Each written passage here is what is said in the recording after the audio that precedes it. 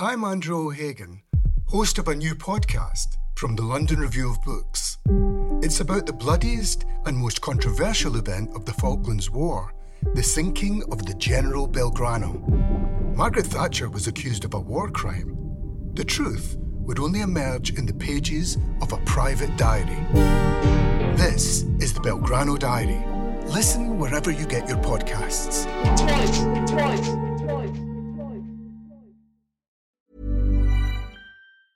Quality sleep is essential. That's why the Sleep Number Smart Bed is designed for your ever-evolving sleep needs. Need a bed that's firmer or softer on either side? Helps you sleep at a comfortable temperature? Sleep Number Smart Beds let you individualize your comfort, so you sleep better together. J.D. Power ranks Sleep Number number 1 in customer satisfaction with mattresses purchased in-store. And now, save 50% on the Sleep Number Limited Edition Smart Bed for a limited time. For J.D. Power 2023 award information, visit jdpower.com/awards. Only at a Sleep Number store or sleepnumber.com.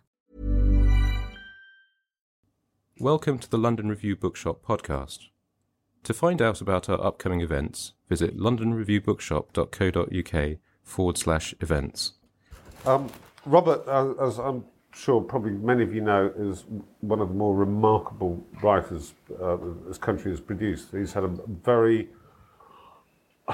wide range of experiences and also an interesting career. I think I'd like to start by putting you in context, as it were, going back to early days when at university you decided that you wanted to become a Sufi. Yeah, the first sentence of my memoir is I decided I wanted to become a Muslim saint. Yes, I met English converts to Sufism in Oxford, and they talked about things. They talked about ecstasy, jinns, miracles, extraordinary things. I was reading medieval history, well, mostly medieval history, and they were describing stuff that I thought had stopped happening after the Middle Ages. It happened to St. Francis, it happened to maybe Teresa of Avila, but after that, miracles stopped happening. I had to go, and I went there, and when I arrived at this small town in western Algeria and walked through the door of the Zawiya, within 2 minutes, I was in ecstasy, and the whole fabric of the world seemed a lot more flexible and liable to do things that didn't necessarily conform to the laws of nature. So it was all very exciting and strange. This was in the 60s, I take it? Yes. Yes, however, you make the point in your memoirs, the memoirs of a dervish, but is that you still absolutely have no idea what the 60s were about. Oh, I didn't think I made that point. I thought I have a quote here, but anyway. I felt on the fringes of it, in the sense that people like Germaine Greer and various gallery owners and pop singers seemed to own the 60s, and I didn't have that much about me at the time, so I felt on the fringes of it. But I was there on the fringes. Right. But before then, may I ask, where did you come from to experience, to plant the seed of this yearning? It's hard to say.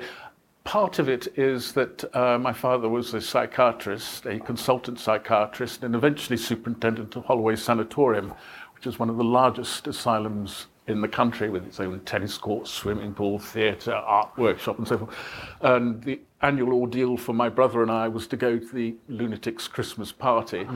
And, I read my father's medical magazines and got really interested in strange mental states, and that's part of the background to arriving in Oxford, being determined not to get all that interested in Gladstone's educational bill or whatever. I was interested in other things altogether.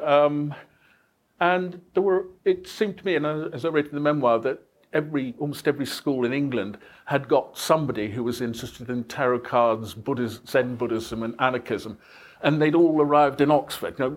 Each school sent one of these people, and we all clubbed together. And so you You finished your degree though, did you? Yes, slightly to my surprise, yes. Yeah. But then you went off to Algeria. Yeah, I kept going to Algeria while I was an undergraduate, and then after it. But it got darker and darker. The Sufis were under attack in Algeria from the government and from fundamentalist Muslims who'd moved into Algeria from Saudi Arabia and members of the Muslim Brotherhood from Egypt. And they were literally under attack. There were sometimes violent confrontations in the street. And very soon after my last visit to the Zawiya, the Sheikh and also my personal guru and another woman were arrested, and they were all taken away and tortured.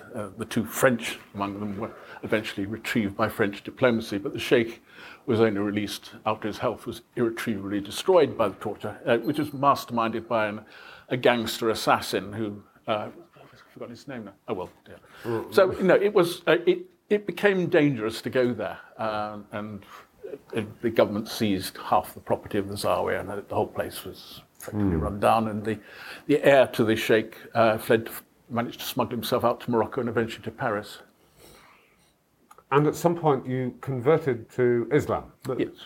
That was a necessary precondition to becoming a Sufi. The idea that you can be a Sufi just by reading some wacko West Coast books, I think is a mistake.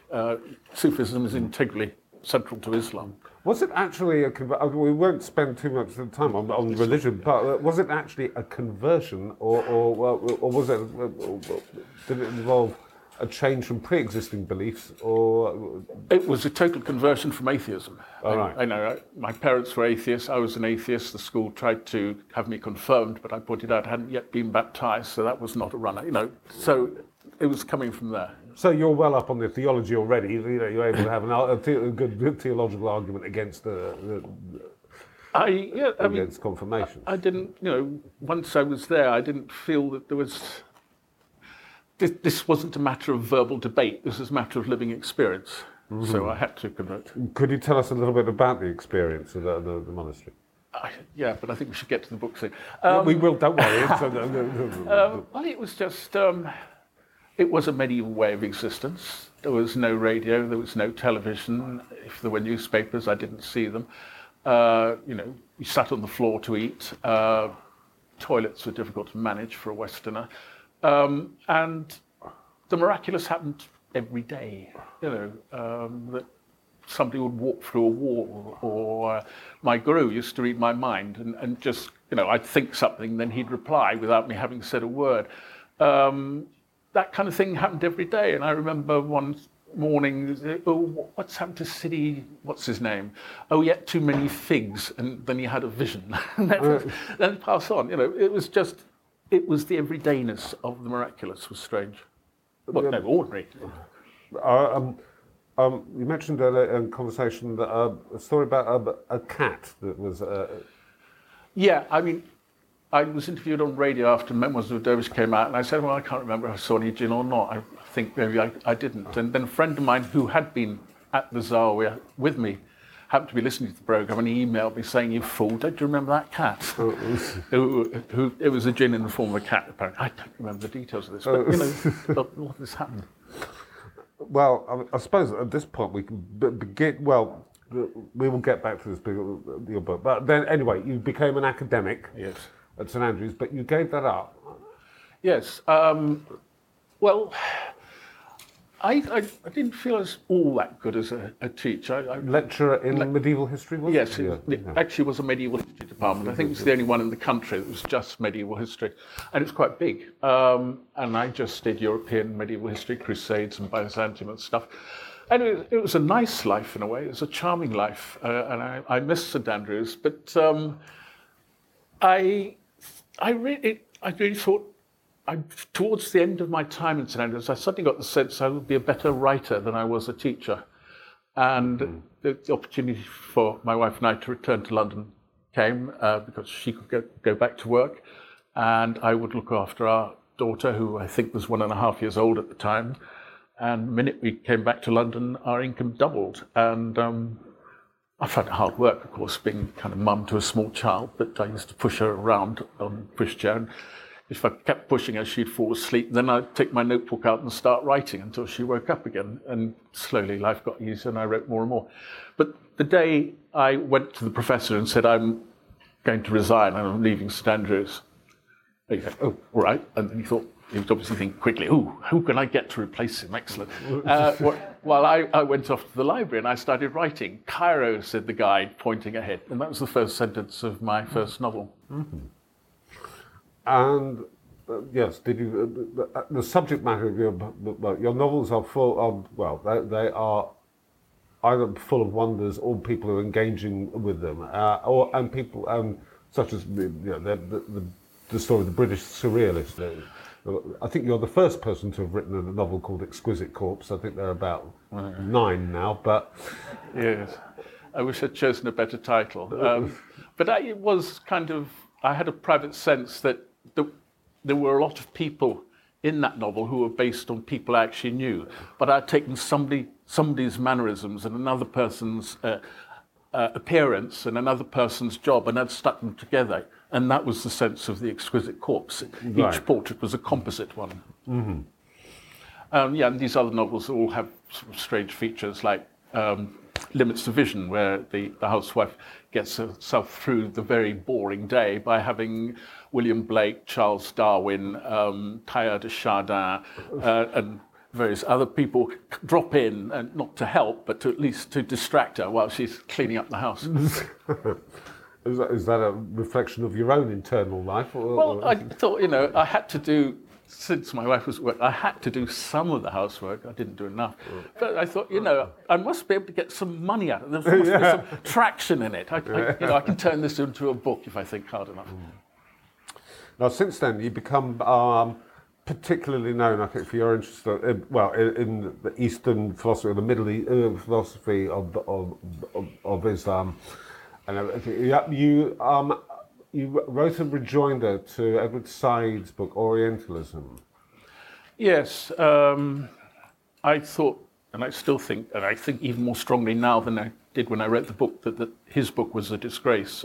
It seriously maligned and libelled people, most of whom were dead and were in no position to reply, and presented fantasy pictures of these people. And by then, I knew quite a lot of people working in Middle Eastern studies, translating Tabari or editing the Encyclopedia of the Ikhwan al-Safar or classifying Ghaznavid coins. And I knew these people weren't sort of slaves of imperialism or agents of colonialism. It was a fantasy picture of Orientalism dreamed up by somebody in an English lit department. Would you care to expand on that a little bit? Because I imagine that the defenders of Said, of whom, when I was younger and greener, I might have counted myself because it was meant to be a corrective. But I imagine you might have experienced a certain amount of hostility from people. Yes, lots. I was at a conference at York where there were about 50 people commemorating 25 years of Edward Said.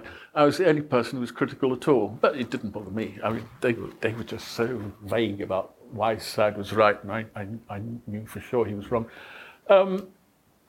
What can I say about Said? No, I don't know. Oh, well, never mind. Well, we should get to that. Well, let's now get to this most excellent book.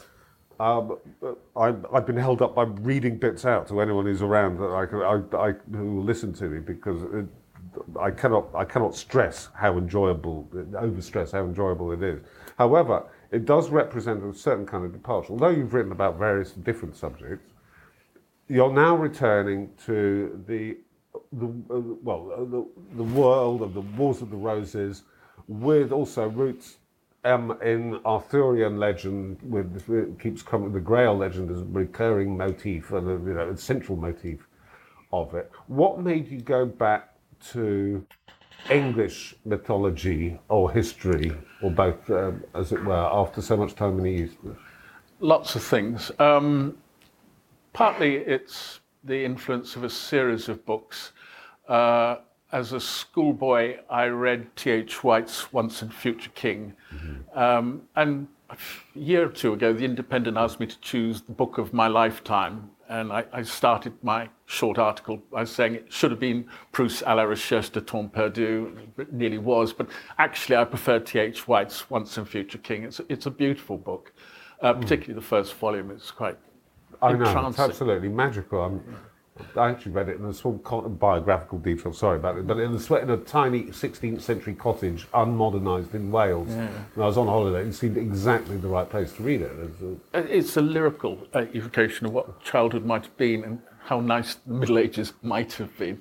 And I also read as a schoolboy Heisinger's Waning of the Middle Ages, which is a wonderful, brilliantly coloured, jewel-like portrait of the late Middle Ages. I really like the late Middle Ages. I don't like novels about King Arthur, which set him as some kind of 5th century warlord fighting against barbarians in sort of dingy fog and mud. You know, King Arthur is King Arthur. He has to be late medieval. He has to have Lancelot and Guinevere and Modred and all the rest of these people around him. There has to be heraldry. There has to be jousting. He shouldn't be this primitive bearded guy wielding a sort of stone axe or whatever. And then thirdly, and it came to this very late when I was a university lecturer, there was Grant Uden's Dictionary of Chivalry, which is a book, I think, designed for children and beautifully illustrated. And it's a dictionary of all the lovely bits of the Middle Ages. Forget the poverty, forget the plague, forget the torture. It's about heraldry, jousting, falconry, and so forth. And that I sort of fall in love with that kind of version of the Middle Ages, and that's what I wanted to summon up. I also wanted to desecularize the way we write about the Middle Ages. It seems to me that most historical novels I read treat religion as if it's not there. You know, it's like we're all living in Hampstead in the 20th century. They all have modern values, and religion doesn't really matter. And the other thing is I wanted to look at the Wars of the Roses and not have either Richard of Gloucester or Elizabeth Woodville as the central characters, as they are in so many novels about the Wars of the Roses. What made you choose? I also would like to bring up Mallory a little bit because he's a character here, and he's strongly informed. He was the inspiration for T.H. White, wasn't he? When did you first read Mallory? Oh, quite late, I think. Actually, I don't know. Probably my 30s. It's a terrible business. I mean, it's like my engagement with the Arabian Nights. It would be nice to say I read it as a child and I fell in love with it then. No, I didn't. I wrote a novel called The Arabian Nightmare way in my 20s or 30s, I think, and then sold it to Penguin, or tried to sell it to Penguin, and then offered to Penguin to write a companion to the Arabian Nights, whereupon I belatedly read the Arabian Nights. Similarly with Mallory, I read it pretty late, actually. But so that companion comes after the Arabian Nights? I can't remember the chronology. I think it was published before they eventually agreed to publish the Arabian Nightmare. Yeah. Actually, come to think of it, I did read Roger Lancelin Green's very attractive child abridgment for children of King Arthur when I was a child. Yeah. But you seem to have inherited from T.H. White and indeed from Mallory an ability to tell a story. Yeah, well, now I've spent so many years now working on the Arabian Nights and then on Tales of the Marvellous and News of the Strange, and then on the 101 Nights, and then various other Arab story collections, that I've spent an awful lot of time thinking about not just how people compose stories, but how people respond to stories. And a lot of Wonders Will Never Cease is about how readers respond to the stories they're being told. For instance, I asked the question, what do villains think when they read a story about heroes? When somebody who's a bandit or a forger reads a story of King Arthur versus Mordred, is he going to support King Arthur and Lancelot and all the goodies, or will he be cheering for Modred and Morgan Le Fay? These sort of very naive questions I thought were not usually tackled. Yeah, well, then again, naive questions are what stories are meant to answer, though, isn't it? Yeah. A particular kind of story. Do you see links between the stories of the Arabian Nights, which is also a story about telling stories, yes, and your own work? It is complicated. It's very complicated. The whole Arabian Nights business is Sherazade telling a story to save her life. You know, as long as she can keep telling the story, she doesn't get killed. And within her, the story she tells is the story of the merchant who throws the date stone which kills the jinn's child, and the jinn says, "I'm going to kill you." But then 3 men intervene and say, hey, we can tell you a story, and if we tell you a story, you won't kill them. And so on. You get all these people telling stories to save their lives. So they're delaying the death which otherwise would come to the characters at various levels down within story, within story, within story. But what I'm more concerned with in this particular novel is pretty much the opposite in a way. I'm writing about stories as, sadly, I mean, Arabian Nightmare was a young man's book. This is an old man's book. Stories as a preparation for death. And it just strikes me that, for God's sake, Mallory's book about King Arthur is Morte d'Arthur. Yeah. And, you know, it's all geared towards taking Arthur towards death. The Chanson de Roland is about the death of Roland. The Nibelungenlied is about the inevitable death of Hagen, or the second half of it is anyway. There are so many medieval stories which are about preparing people for the inevitability of death.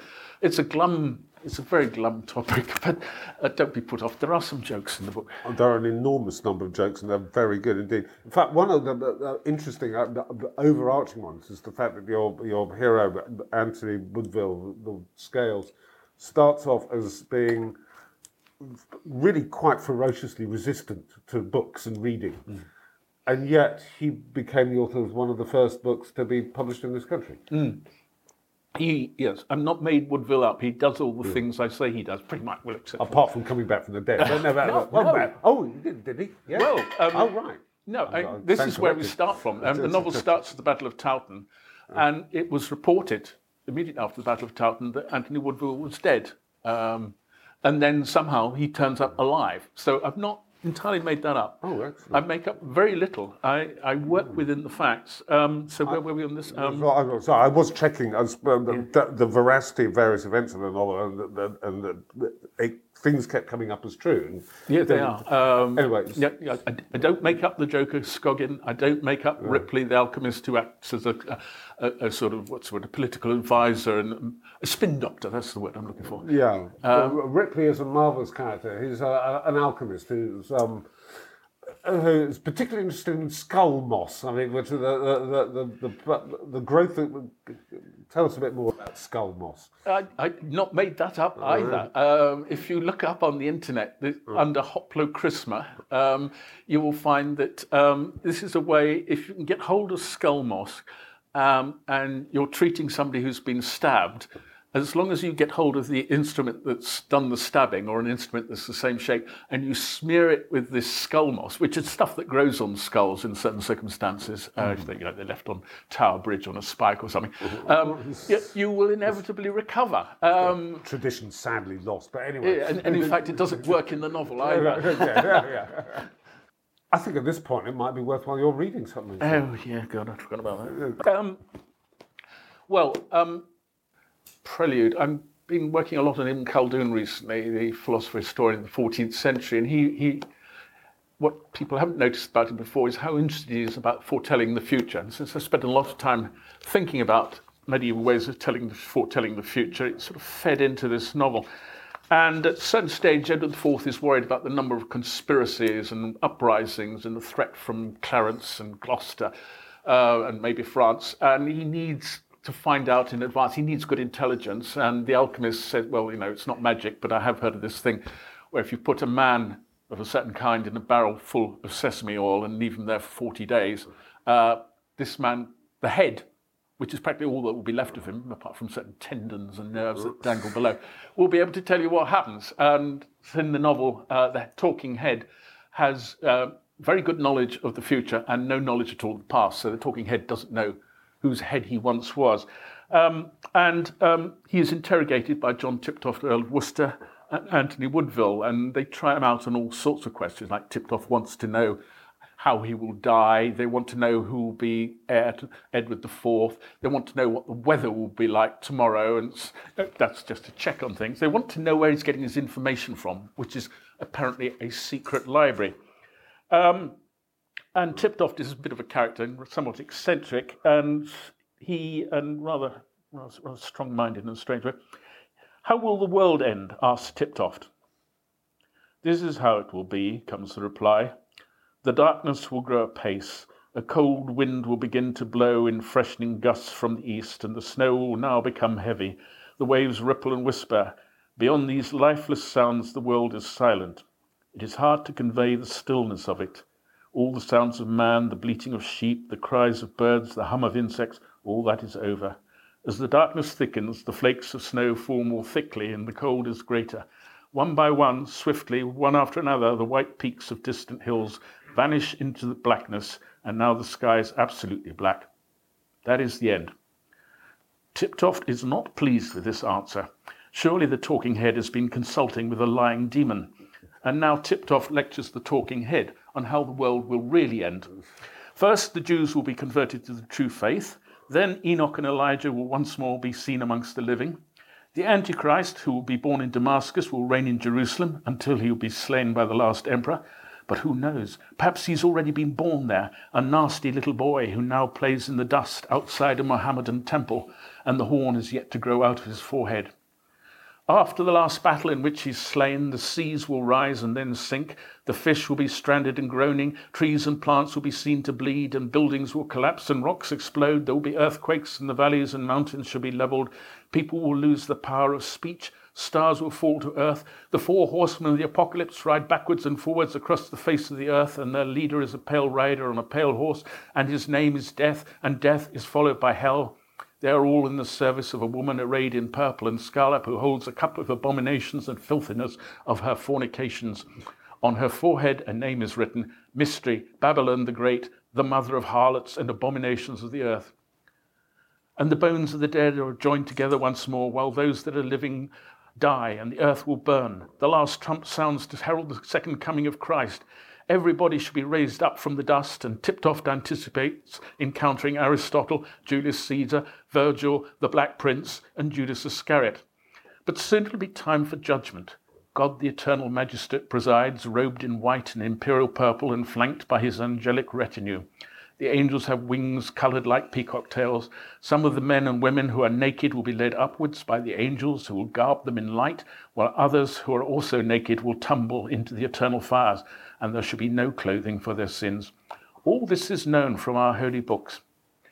It is a great and glorious panoply in which the good are rewarded and the wicked punished. The end of the world, as envisaged by Tiptoft, is brightly coloured and peopled by crowds who shout and scream, and there are even those who are up to the last minute are yet lustful and eager to fornicate. So it's like a vast wild party that is out of control. The talking head is not impressed. That's not what my book says. I should add there, one or two of you may have spotted it. The talking head is actually quoting from the end of H.G. Wells's The Time Machine. I can't make it explicit in the novel, but it's clear that it's clear to me, the author at least, that the secret library is in the 20th or 21st century. It's probably Dulwich Public Library, and the talking head, gets the time machine off the shelf to find out what happens in the future. And it's a general theme of the novel. Ripley the Alchemist plagiarizes like mad from Dante. One size fits all seemed like a good idea for clothes. Nice dress. It's a t-shirt. Until you tried it on. Same goes for your healthcare.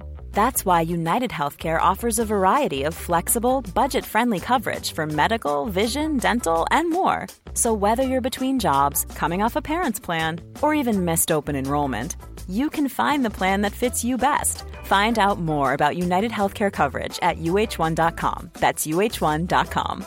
There's never been a faster or easier way to start your weight loss journey than with PlushCare. PlushCare accepts most insurance plans and gives you online access to board-certified physicians who can prescribe FDA-approved weight loss medications like Wegovy and Zepbound for those who qualify. Take charge of your health and speak with a board-certified physician about a weight loss plan that's right for you. Get started today at plushcare.com/weight loss. That's plushcare.com/weight loss. plushcare.com/weight loss. In from Mallory and God knows what, and I plagiarise too from medieval sources and from modern sources. It's great fun. It's kind of like shoplifting without the danger of being arrested. Yeah. Well, Ripley, by the way, he's a marvellous creation. I particularly like, what was a quote from memory, so I won't get it exactly. They're talking about the things that bring you luck. It's seeing pictures of elephants, stroking a hunchback's hunch, fornicating in church. There's a bit of a subplot about that as well. And then he says having sex in church, he says, not fornicating in church, having sex in church. And then he adds, of course, it could be said that having sex at any time is said it is meant to bring you luck. Yeah. It's full. It does the TH right trick of while steeping you in the Middle Ages or the late Middle Ages, there is a great contemporary feel to it. You do not feel lost. It's the kind of book that I wish had been around when I was younger. It would have helped make sense of its history to me. Yeah, it's kind of game inserting contemporary references without making them overtly contemporary. Yeah. I mean, White probably might have done it. You can't copy him. He did it extremely audaciously. T.H. White did. Insert his anachronisms. Yes, I don't do that. I mean, yes, because when Merlin presents his credentials to Sir Ector at the beginning of what is it called? Once Future King, anyway.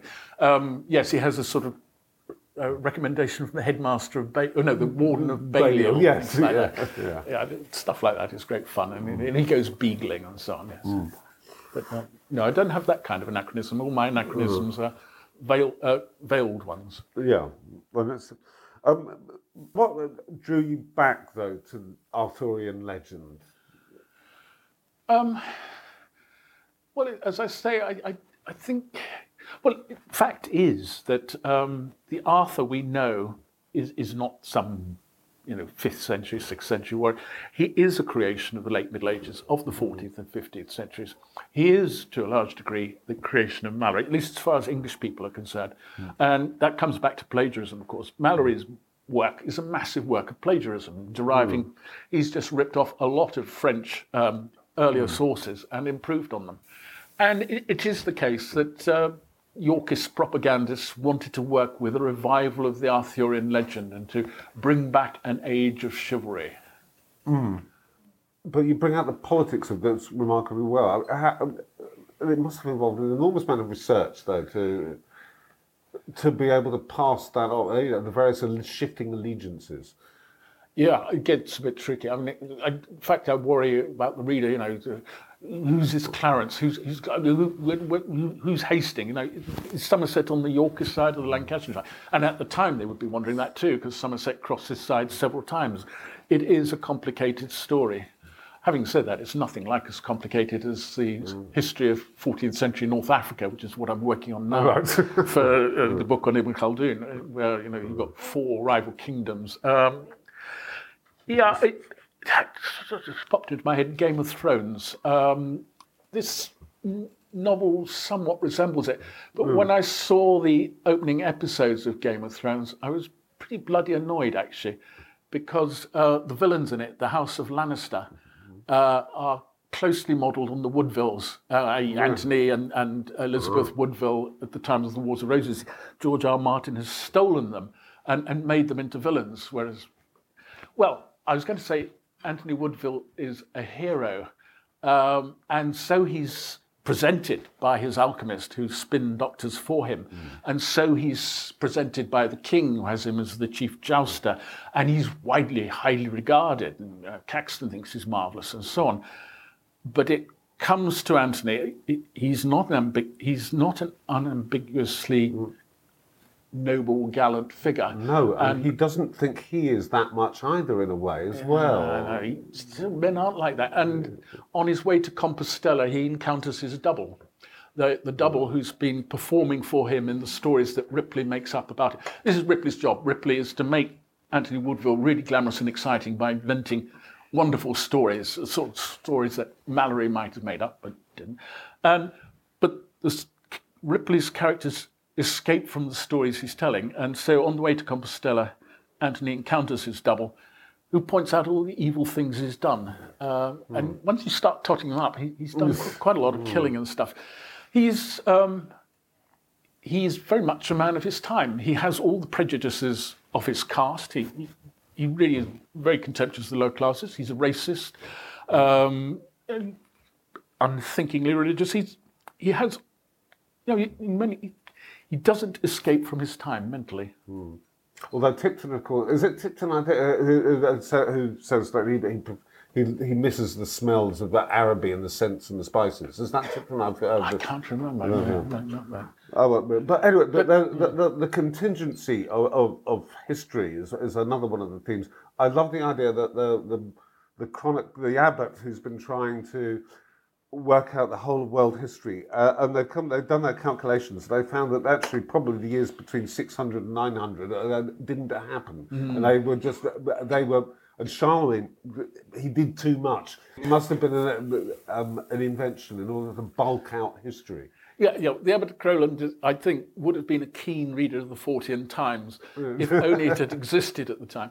And he does get this idea. Well, first he works on a chronology of the world, using all available sources, Christian and non-Christian, and comes up with this staggering conclusion that the world is 4,000 years old. The mind grows dizzy at the length of time the world has existed, particularly before the abbot was born and even thought of. And then, yes, his calculations don't work, so he decides that 3 centuries are off and have been invented by a chronicler working under one of the Ottonian emperors. And Anthony Woodville relays this to Tiptoft, who's in his own way as bonkers as the Abbot of Crowland. And Tiptoft said, nothing much happens, except there's this Charlemagne guy, but I've always thought he was a bit of fake because, he builds too much, he patronises too many manuscripts, he conquers too many places, he has these paladins, Roland and Oliver, who do impossible things. Yeah, he's invented, like King Arthur. Anthony's really shocked at the idea that, Charlemagne you can invent, but, Anthony's confident that the bodies of Arthur and Guinevere have been discovered at Glastonbury, and the round table is to be seen at Winchester and so on. And he has this splendid rejoinder saying, the evidence that he did not exist is as mad as the evidence. To say that there is evidence he did not exist is a crazy thing, and it's a marvelous, it's a nice logical argument in its way. Yes, a sort of. You have a world which is on the cusp of actual scientific thought. Later Anthony encounters, I've forgotten the man's name, but he's commander of the king's ships out of Southampton fighting Warwick's fleet. And this man is full of the story of St. Brendan and the exploration of the Atlantic and the eventual discovery of paradise, or a glimpse of paradise on the other side of the Atlantic after visiting all sorts of miraculous islands, starting with the island of Sheep. And Anthony expresses doubts about St. Brendan, and then the man he's talking to, but saints don't lie, you've got to believe in saints. So even if he'd been lying, the monks who went with him wouldn't have let him get away with it, and he's real, you can see his tomb. No, there's a sort of funny kind of logic operating, so Anthony has to withdraw it. Oh yes, it must be true. Now we get back to your saying that you saw the miraculous every day in this monastery in Algiers.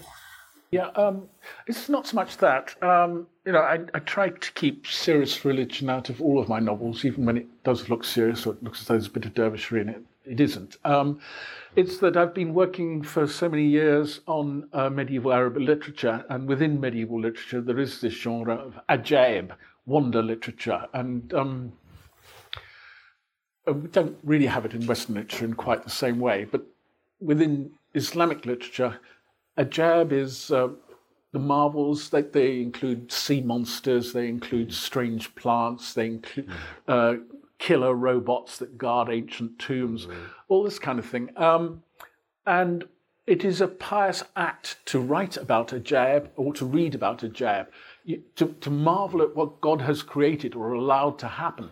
It is a pious act. So I've got very interested in the literature of wonder in the Islamic context, Arabic literature context, and I've transferred that interest to the medieval context.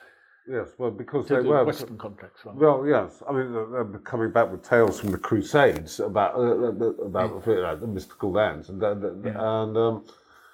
there's a running joke really about Anthony, who's sort of really bored with, because nothing all that much happens in England, and everything's so old and boring, and he's always planning to go out to the east and visit these mountains made of bricks and encounter wise sages wearing conical hats and see the vegetable lamb of Tartary. Vegetable lamb of Tartary, that was wonderful, yes. Explain the vegetable lamb of Tartary. It shoots up and then it sort of munches all the pasture around it, and once it's exhausted all the pasture, it dies, you know. But it spreads seeds sort as it dies, though, and so other vegetable lambs... it's an expression of the, the great chain of being. You know, there isn't a hard and fast defining line between vegetable and animal in the Middle Ages. One thing glides into another. And you know, how much does this inform your own daily experience? Just as a matter of curiosity. I get up every morning. I've had 3 miracles before breakfast. No, but it is a strange business to spend day after day, month after month, year after, reading about wonders and things. You know. Where did you get your? What are the best sources for this kind of? Well, Heisinger's not bad, and the Dictionary of Chivalry, and then let's think. There's so many books on Wars of Roses. There's no shortage, and John Gillingham is good, and Paul Murray Kendall, who unfortunately is an obsession of how nice Richard III was, and always kind of crowned saint, but. His picture of social life in London is very good, and he presents a very attractive picture of bourgeois life in 15th century England, and it's very well researched. That's good. What else is good? Well, Mallory. Yes, the very good biography of Mallory. Quite a recent one, but I've forgotten the name of the woman who wrote it. There is a. Thank you very much. That's it. Thank you. Excellent book. And it does inform my picture of Mallory, where he is, like Ezra Pound or Celine, a very good writer, but really rather a bad man. There's no getting around it. And it's a curious feature that there's this very bad man who's writing about these noble paladins who've been vouchsafed at least a half vision of the Grail. It's a curious paradox.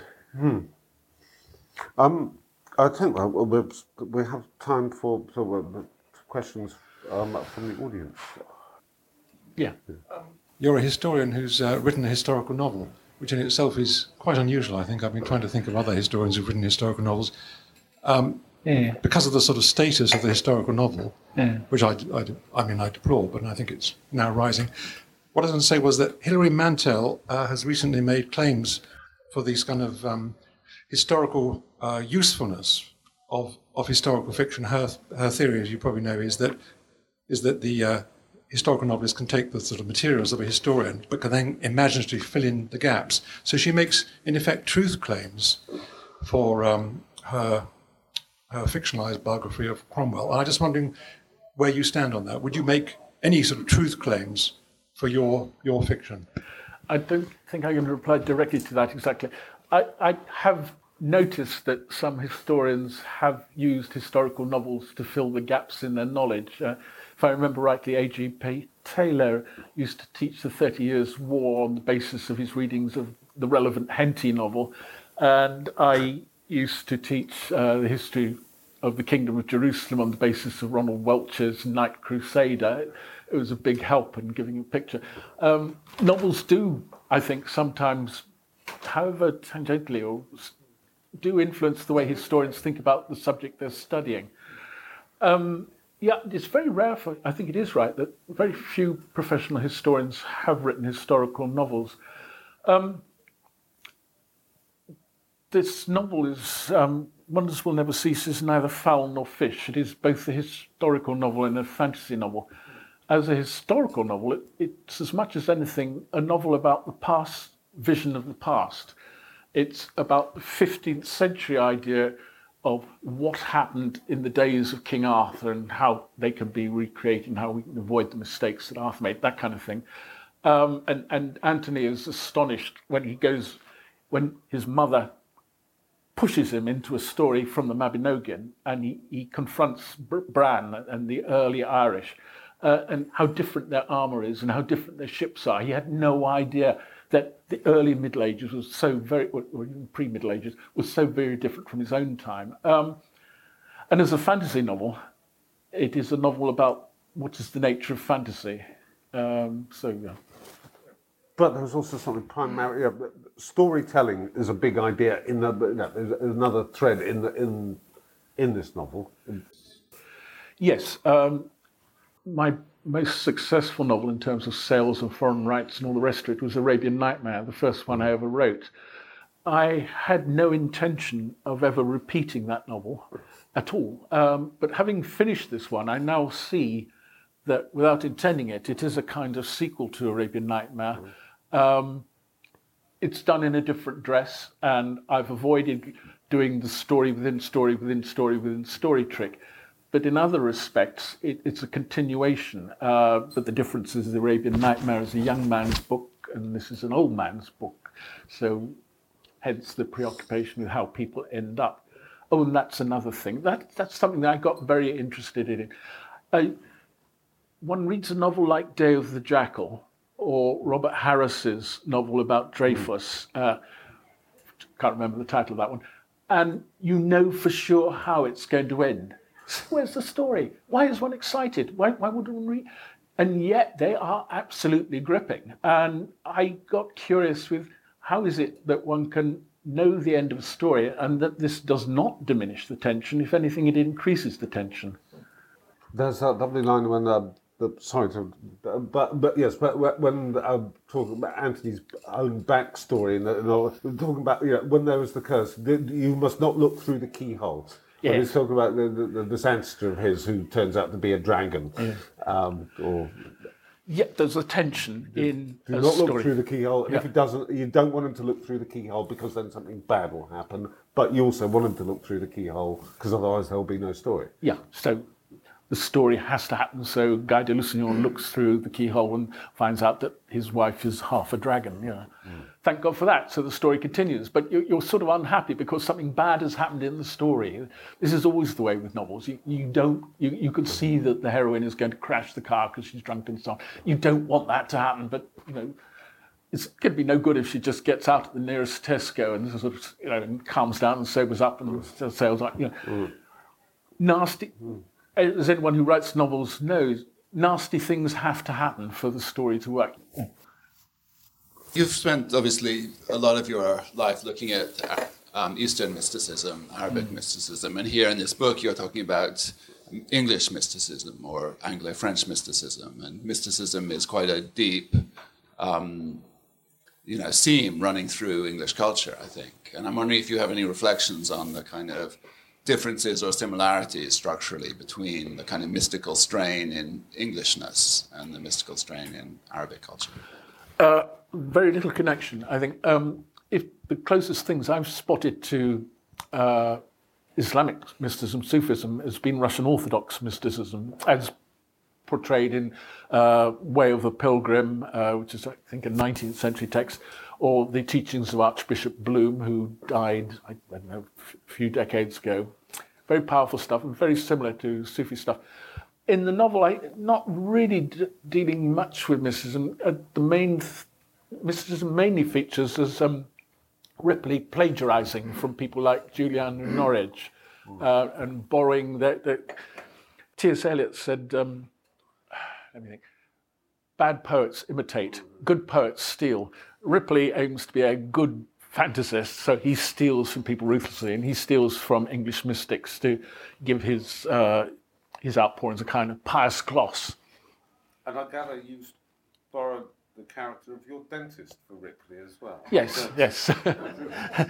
Yes, my dentist was always sort of presenting me as somebody rather marvellous. Oh, well done, And that's what Ripley does to Anthony. It wears Anthony down, and Ripley's determined, creates this fantasy of Anthony as sort of never having sex, and when he goes to bed with his wife, he puts a sword between her and him, and wearing a hair shirt and covered with lice, and he scourges himself once a day.